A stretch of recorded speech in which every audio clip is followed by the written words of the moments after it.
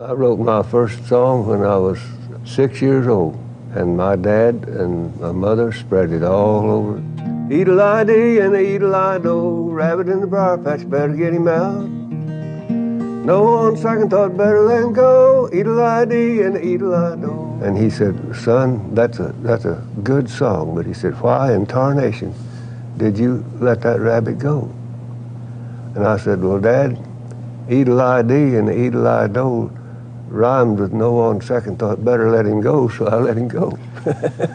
What was it like growing up as, say, the wife of a person that's a songwriter? And then we'll talk a little bit about what it's like being the daughter.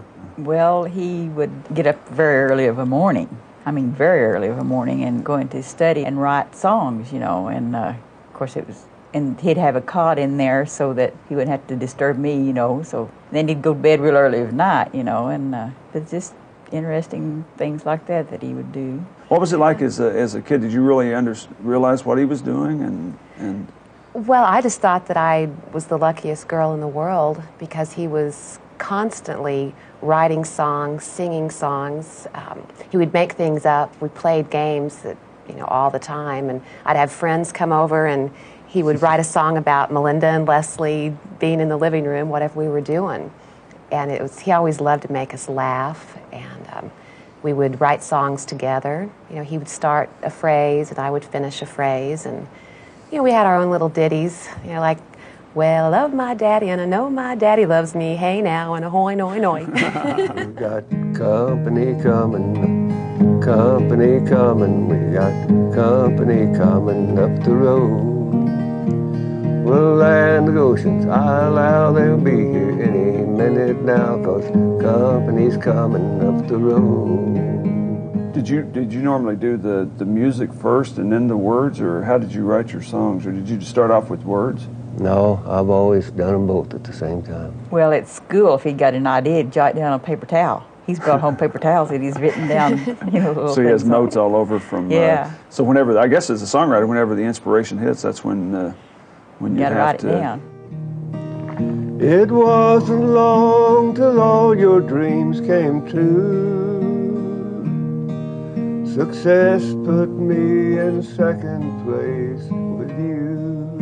One of the songs he did was really interesting to me, Success. I get the feeling that he wasn't afraid of success, but he really was very happy with what he had, and he didn't want to have success in some way, in order he could move to Nashville, or he could be a songwriter, he could do these other things, but he just really didn't want that because he wanted to keep what he had and what he was very comfortable with. He had opportunities, to move to Nashville and to write down there, but he didn't want that lifestyle, He just wanted to keep it down to the earth, kind of lifestyle, so.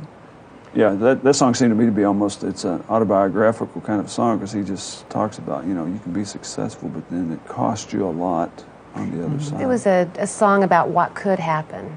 Success has made a failure of our home. We used to go out walking hand in hand, and what has happened. Right. And maybe when he wrote that, it was going through his mind that he realized that was a possibility, and he wanted to do whatever he could to avoid it.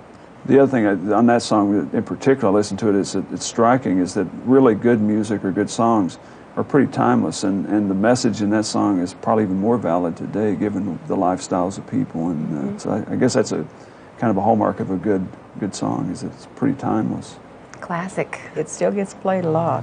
I worked as a school janitor for about 40 years or so. Do you ever regret not packing up and moving to Nashville and just doing songwriting for a career? Oh, yeah, I thought about it a few times, but that was back when I was single. But I wouldn't want to. In the hills of Tennessee where she was born, holding to a precious memory, just a faded, broken dream, just a wildwood flower blooming by a stream. He has a very straightforward, simple writing style, but it really gets right to the heart of everything, which is really the... Oh, that's Dad's talent. It's just a way with words to where people can relate, whether it's a silly song, a love song, a sad song, a gospel song. They're not big words, but he puts them together right. Oh yeah, he really tells a good story. And cool waters running over fertile ground.